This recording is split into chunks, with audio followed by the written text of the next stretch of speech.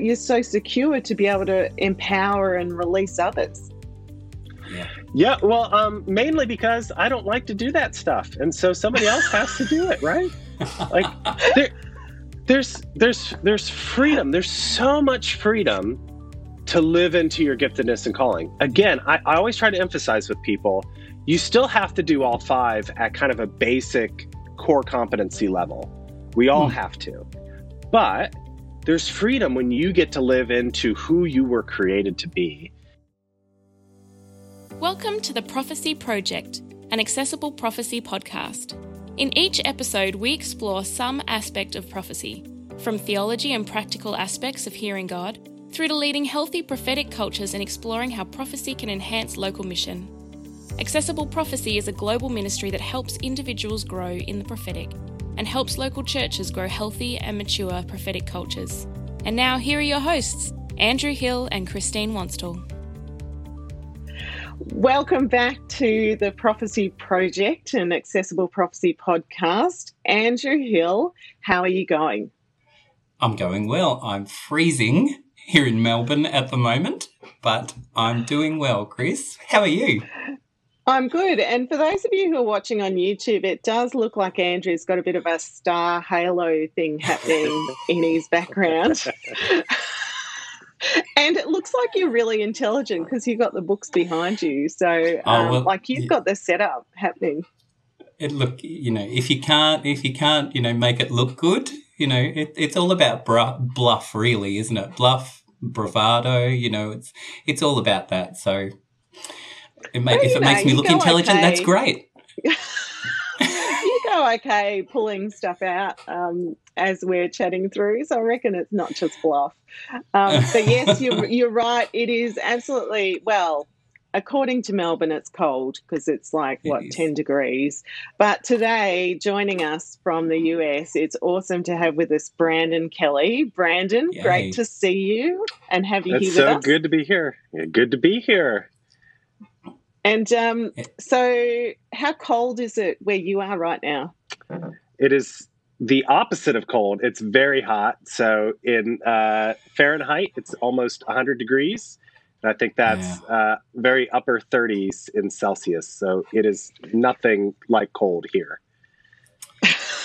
It's where I wish I was, Brandon. I'm created for warm weather.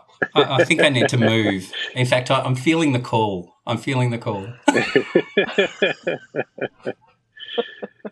So, Brandon, tell us where you are. And, one of the things I love about you is that you are one of the people who just clearly says that you're a bacon-loving American. So tell us exactly in America where you are and tell us a bit about yourself.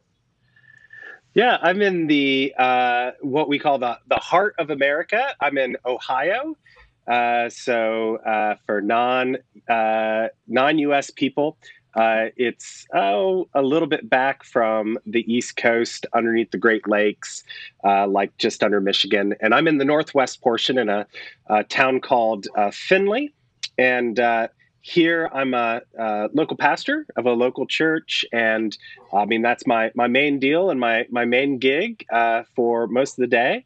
Also, a husband, parent of 4, 9, 7, 4, and 18 months. So that keeps me pretty well on my toes. And then outside of that, lots of different things that I engage in and work with.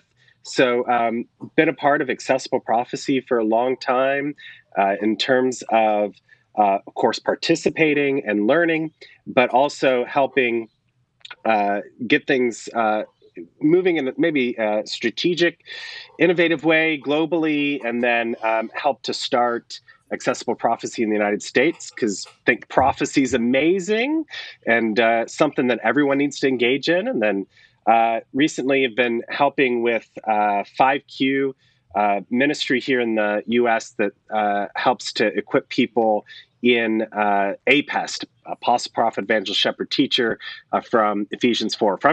So I'm sticking around this whole kind of prophecy, prophet, apostle, trying to keep in that territory, apparently. But that's all stuff I love to do, help people out as I can. and do some coaching and equipping in those areas. Great. So my first question is always the personal. Can you tell us a little bit about your own personal journey with the prophetic? Yeah. I came across, outside of scripture and, reading and hearing the term prophecy or prophet thrown around, came across prophecy more distinctly as I was participating with some discipleship and mission training, and noticed that the idea of receiving words and feeling like God was saying something was a normal pattern of those that were leading the training. And because I was trusting them with discipleship and mission, I began to really trust them in terms of prophecy and what that looked like and maybe what that meant. And so, as every good millennial does, I Googled prophecy, and through just some connections, Accessible Prophecy came up. It was linked to that discipleship and mission training organization. And first thing I did was I bought the prophecy course and kind of walked through that. And I don't mind trying things or learning or experimenting. So tried it out. One of my coworkers here at the local church was a coworker then. At a different church, and she could probably tell you the time I walked in their office and said, "I really want to try some prophecy stuff on you. Would that be okay?"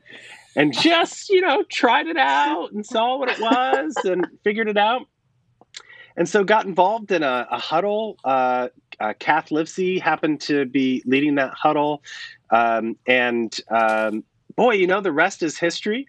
I don't think the prophetic's my main gift. I think I'm more apostolic by far, but I think it's been there for a long time, up towards the top.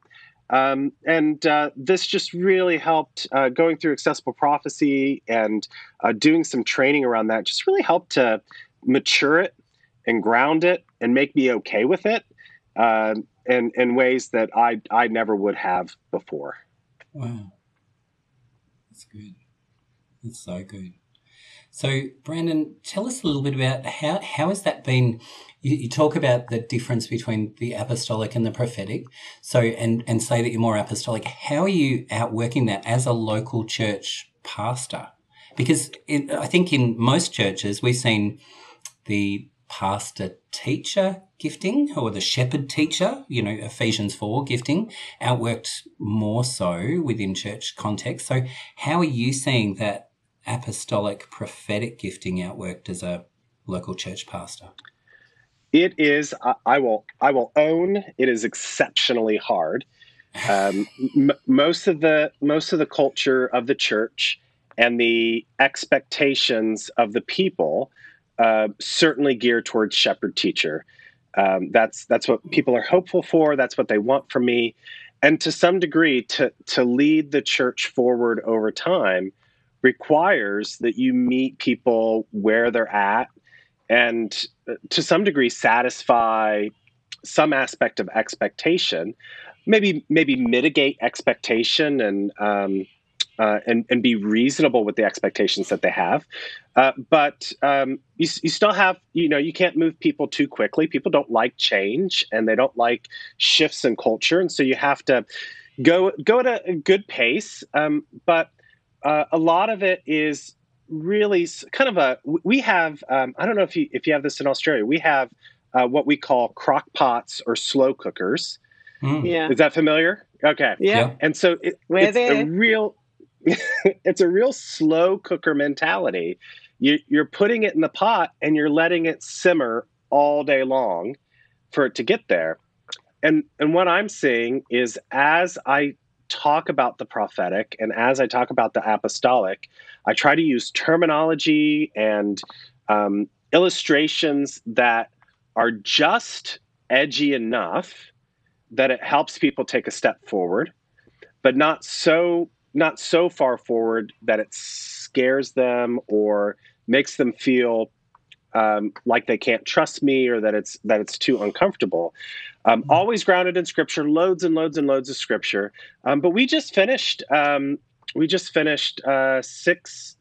weeks in Sunday morning worship on the Holy Spirit, and really pressed Holy Spirit as all the different aspects of the Holy Spirit, like the spirit of justice and the spirit of truth and the spirit of wisdom, and talked about how we need to hear from the Spirit. We need to talk to the Spirit and ask the Holy Spirit to speak to us. And when you pull that out of Scripture, it seems very natural and normal because it's Scripture. But if we start saying, too far, too fast, like, well, let's all practice some prophecy, people are going to get a little weirded out by that. And so you always point to Scripture and you keep it really rooted and healthy, whether you talk about prophecy, whether you talk about being on mission and being sent and being innovative, you root it all in Scripture and you go with a slow cooker's pace, and you'll get there eventually. It's frustrating. I get frustrated very often, but you'll get there eventually. Now, I can see that Andrew and I are just like, I've got so many questions to ask you, Brandon, so I'm going to jump in.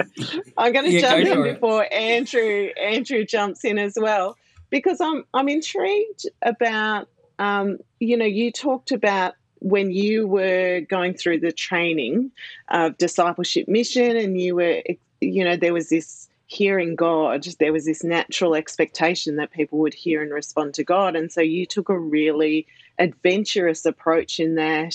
Help me understand, I want to learn, and going, I want to try out some of this prophecy on you. How is that different to, because when you talk with your congregation it around cultural change in a broader piece, you're really taking a step back. Like, it seems like there are some different paces that you're going at from a personal to a leadership. Yeah, absolutely. So when I talk to leadership, and we have different levels of leadership. So we have, I've got a group of elders. We have a broader board that makes decisions, legal decisions. And so what I talk with my elders about, and maybe how fast I can push my elders, is a little bit different than how fast I can push our board or a council. And that's a little bit different than what I can push the church as a whole. And so you look for those who are adventurous, and you test things out, I think, with those who are in leadership. Because if you don't have buy-in from leadership, then you're going to wrestle really hard. And so even when I interviewed for the job initially, a lot of our conversations centered around, this is who I am. This is what my giftings are. This is where I think all churches need to go. And I said, but it's going to take 5, 7, 10 years before we're going to see any real fruit from that. And I think they understood, and they were with me on that. And so you do go at different paces, and you look for, some of the reasons I love still working with Accessible Prophecy or helping out with 5Q. It's because it allows me to be adventurous and to do the really wild things, so that I can continue to do the slow pace things and not, jump off the cliff at the end of the day, right? And just keep going and keep working forward. So Andrew. So yeah. Oh man, I just got so many things buzzing around in my head. So those adventurous things, I want to press into that space a little bit. What would you call? What? Give us some examples about what those adventurous things that you talk about are. Where does that lead? Those adventurous things. Yeah. So adventurous things like. One of the things we're preparing to do right now, I've got 2 things in process, so to speak. One is we're trying to find some key individuals in the church that are more adventurous and would be interested in trying some stuff missionally that the church as a whole wouldn't be interested in, or it'd be too much for them. And what we're aiming to do is to recruit. So we've come up with a little bit of a list of names we're going to recruit them in, we're going to train them, and we're going to send them out to do some, to go live on mission, to find people in their neighborhood, to build community in their neighborhood, and to invest in them, to give them resources to be able to do that. And by doing that, on the margin, the hope is that adventurous stuff we can begin to tell stories about, and really aim to change the culture over time. But we have to recruit those people, and we got to get them to do some things, that are a little bit, not a little bit, a lot different than what the church normally does. Wow. In the same way, we're having these conversations in leadership. I propose the idea, and we're talking about, I mean, nothing's a done deal, but we're talking about acquiring some land and building a community center in one of the lower income areas of our community, so that we can reach out to them and support them, be present. We want to provide, we've been talking about providing free counseling services for mental health to that area, because there's not enough counselors in our city, and they cost too much because of insurance stuff in the US. And so we're looking at those sort of things, and all that stuff can happen without changing worship styles, or without, forcing everybody to get on board and to do this one thing. People can select in, they can select out. We go after particular people, and we go do things that are more adventurous, that have risk to them, not because they'll fail or fall apart, but because, it's just different. It may work, it may not work, but there's no harm in the end. We're just doing something that that may get us farther forward over time. That's so good.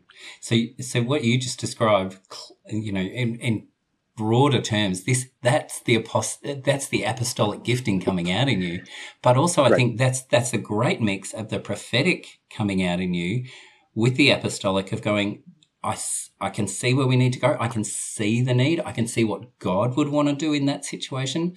Which, Brandon, that's just so awesome. Now, and some pastors or some people might be listening to this podcast and saying, that just sounds normal. Unfortunately, that's not normal. No. That's the cool thing, that actually what you're doing is you're combining that prophetic and apostolic gifting together, and that's amazing. Yeah. So I'm intrigued though, Brandon. So you use the strategic. How do you make sure, like if your predominant gift is the apostolic, how do you make sure that you the way that you're headed is the way that God wants you to go? And it's not, because apostles hear 100 new ideas before they eat breakfast, right? Yeah. Like it's. Yeah. So No, how do you bring that in? You're right on the mark. So I've been at this church for almost 3 years. I started about 6 months before COVID, so it's been just a wild adventure in and of itself. But one of the things that kind of happened stepping into this role is I'm the local church I'm in is rather affluent. We have financial resources that honestly, in my past ministry experiences, I've never had before. And one of the downfalls of that is, in the past, because there weren't a lot of financial resources, I really had to pick and choose the ideas I came with. And so I put a lot more work into selecting the right idea at the right time, ensuring God was behind it, and leveraging that forward. Now there's enough resources. I can come with any idea, and usually I get a yes. Like, oh yeah, you want money for that? Sure, you do that. If you want money for this, you can do that. Problem is, I start like 600 projects, and I can't get them all done because everyone just said yes to them. And so there is a real reality that you have to weigh the difference between a good idea and a God idea, and really discern that forward. And I mean, I think that's what you're talking about. And one of the ways, when it comes to something like the community center, I've actually had the idea about the community center for probably well over a decade. And I've had this particular vision for where it was going to be in our town, on this road in town. And as I was driving by, I don't know, 3 months ago, I saw the empty vacant lot where I thought it should be. and it came to mind again. And I was talking to a friend of mine who heads our denomination, and their office is on that road. And I said, man, I have to get back with my elders and we have to talk about this again. Because I brought it up. I said, you guys pray about it, see what happens. I said, it just struck me again. We ought to do something. And the head of my denomination said, well, our property, our building sits on 10 acres of land that we've never done anything with. And he said, I can't give it to you. The denomination would have, we'd have to vote to give it to you. He's like, but I'd fight for you to have it if I can get everybody else to agree with it. And so all of a sudden there's confirmation there that it's not exactly where I thought this community center would be, but it's maybe a quarter of a mile down the road. I mean, it's on the same road. It's just a little bit farther to the west. And, he says that, and I'm like, well, now we have something to talk about. So I go back and I talk to my elders and say, well, there's a possibility, said it's not a guarantee, but there's a possibility that there's land there.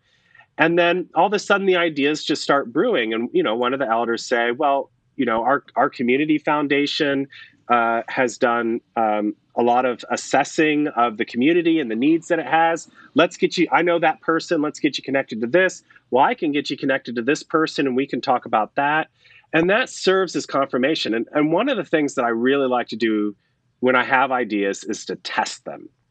Just start throwing them out and see if God's been speaking to other people. Yeah, and if God's been speaking to other people, then it starts to be a confirmation. I mean, you can confirm on the back end. You can listen and God says, yes, go do that. But you can also check and see if God's been speaking for a while. So our denomination has sat on this 10 acres of land. And for almost a decade for them, they've been trying to figure out what to do with that land and how they can reach the neighborhood. And when two ideas like that come together, I mean, it's God moving and stirring, sometimes prophetically, sometimes apostolically, but merged together into one. That's awesome.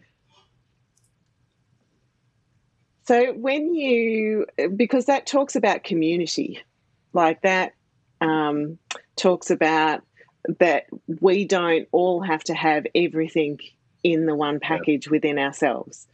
Right. What have been some of the challenges or the benefits or the beauty in developing that community for you where you're at? Yeah, so I've gotten to see more and more over time. We've tried to press forward on kind of the APES conversation, and some of that is just equated to people coming on team. We do a lot of work with interns, so we get some new fresh blood quite often. And coming in as someone who's more apostolic, I recommended that we have a position on staff for someone that would be in charge of shepherding to balance me out, because shepherding's not my strongest suit. I can do it. We can all do it. We all have to do it, but it's not my strongest suit. And so we brought on a staff member who's our pastor of connections, and her responsibility is to oversee shepherding. And the beauty of our work relationship, is that she just tells me what to do. So she has access to my calendar. She puts on my calendar, go visit this person, give this person a call, write this person a note. And it's fantastic because she even puts in the notes on my calendar what I should talk about. Because I just wrestle with that so much. And I'll arrive at a nursing home to go pay a visit. And in the notes, it says, you're going to visit this person and they like to talk about their kids. They used to be a teacher, so talk about that. And they really like the food at the nursing home, so make sure you talk about that. And, she's so good at that stuff, and she just tells me what to do. So I submit to her in the shepherding, and I'm better for it. In the same way, we had an intern for the past year who's really gifted in the teaching aspect. And so he built this teaching team where we used Google Docs, and I would put up this is where I think I'm going to go with my sermon. And then they all could comment about their ideas as far as things they saw online, or illustrations, or verses that came to mind. And so I got to do like a lot less work of preparation for a sermon because I had a teaching team. And this one young man was just an excellent gifted teacher. And so he was supporting me in that. And so we have that sort of thing starting to birth and to come to fruition, where when all the gifts are at play, the strongest abilities of each person really shines through, and we create this even, leveled playing field of giftedness and leadership that really doesn't exist. I mean, at the end of the day, my position is still like the lead pastor, and that's fine and that's good. I guess somebody's got to, call the shots at some point in time. But, we're bringing the best of who we are to the table and seeing far greater and more influential and impactful ministry because we're all together.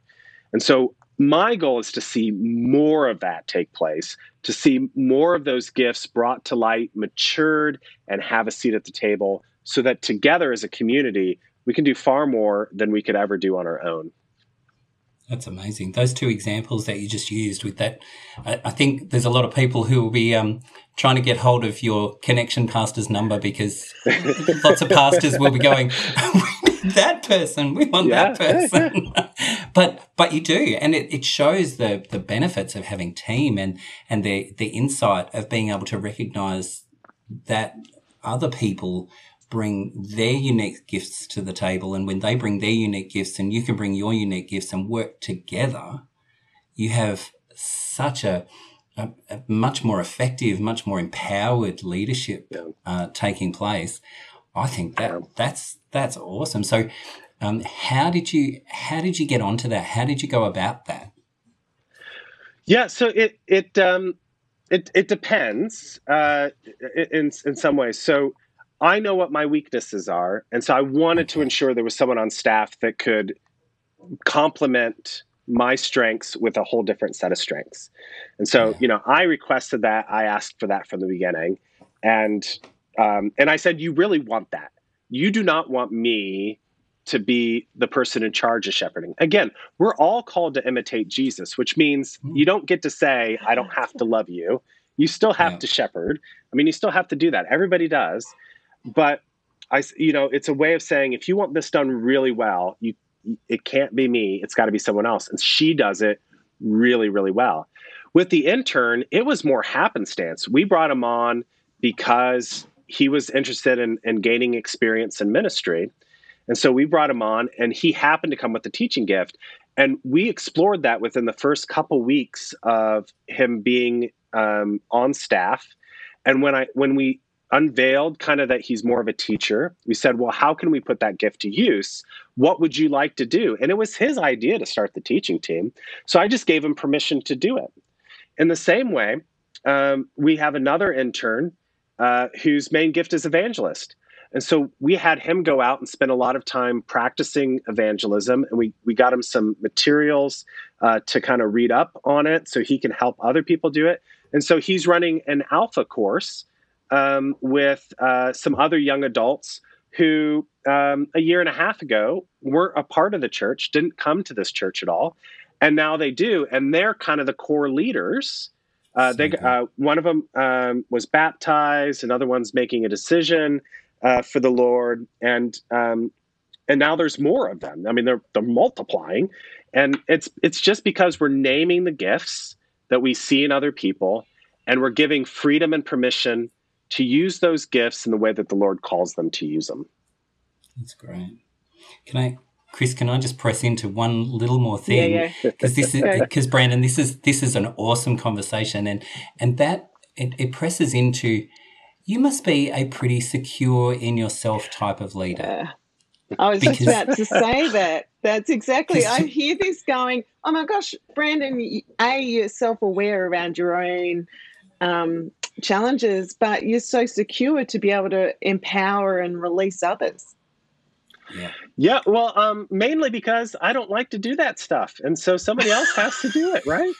Like there's freedom. There's so much freedom to live into your giftedness and calling. Again, I always try to emphasize with people, you still have to do all 5 at kind of a basic core competency level.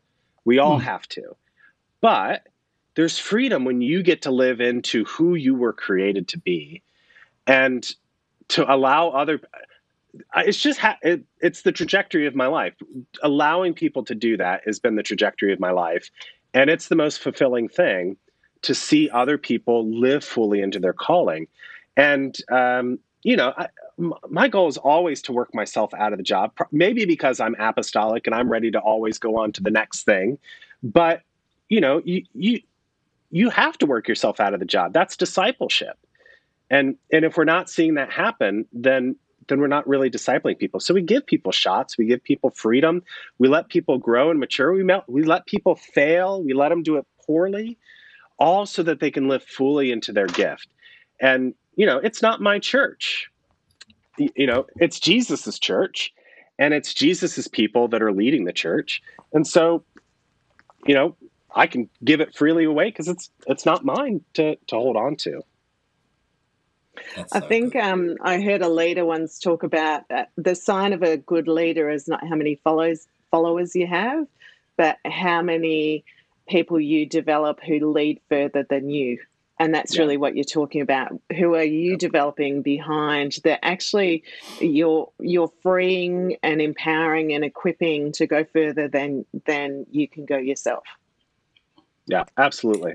Absolutely. And you're right. That is discipleship. That whole idea of, what you just said, Chris, in terms of the greatest, I think it's Andy Stanley who says, the greatest thing that that you do may not be something that you do, but someone you develop.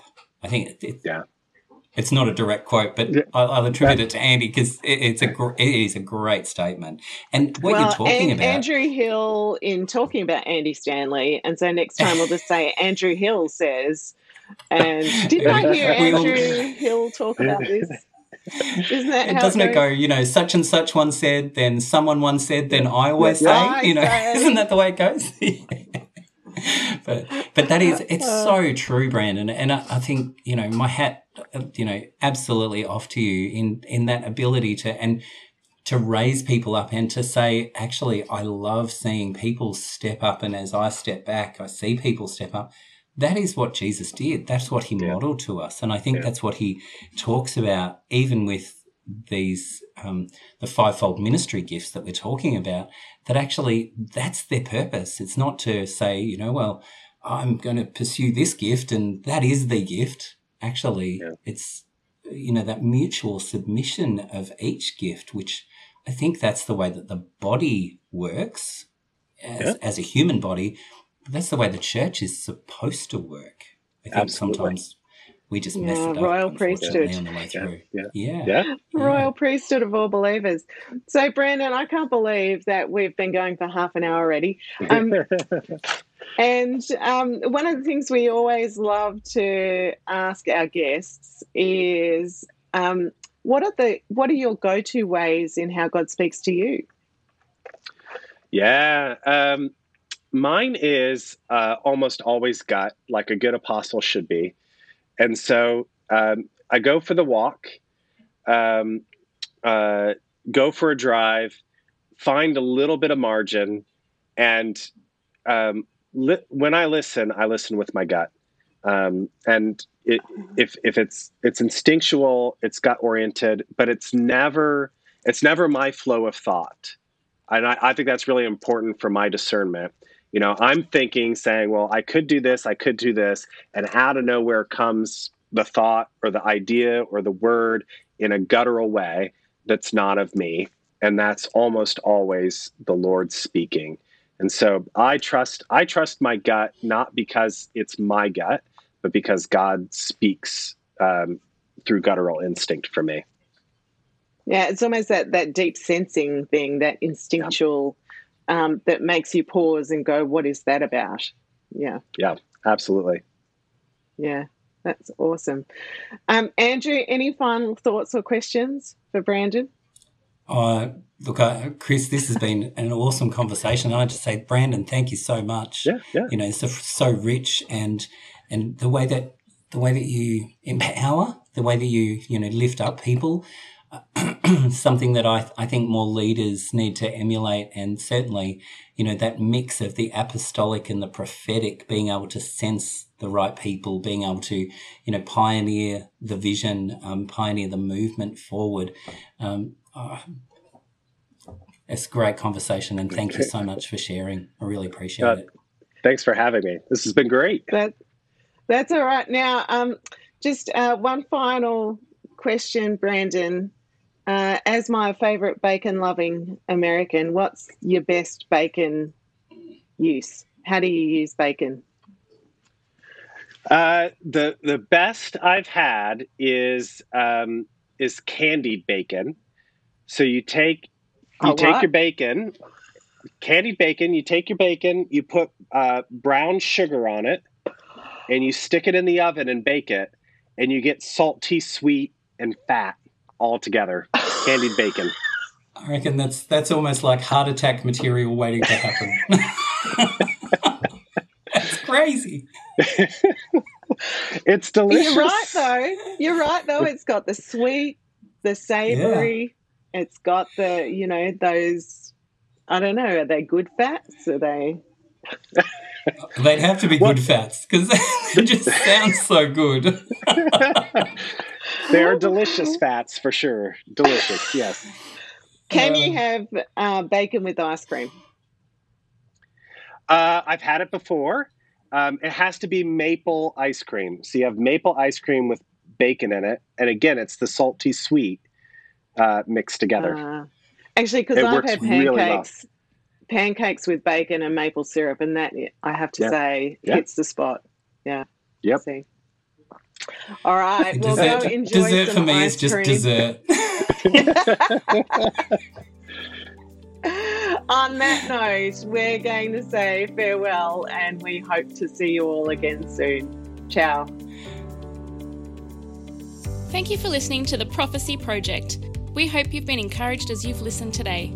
We would love to connect with you. You can do that by following Accessible Prophecy on Instagram and Facebook. If you have a question or topic you would like us to cover, please check the podcast information description for ways that you can connect with us and for links to resources, workshops, and coaching. We hope you'll join us for the next Prophecy Project podcast.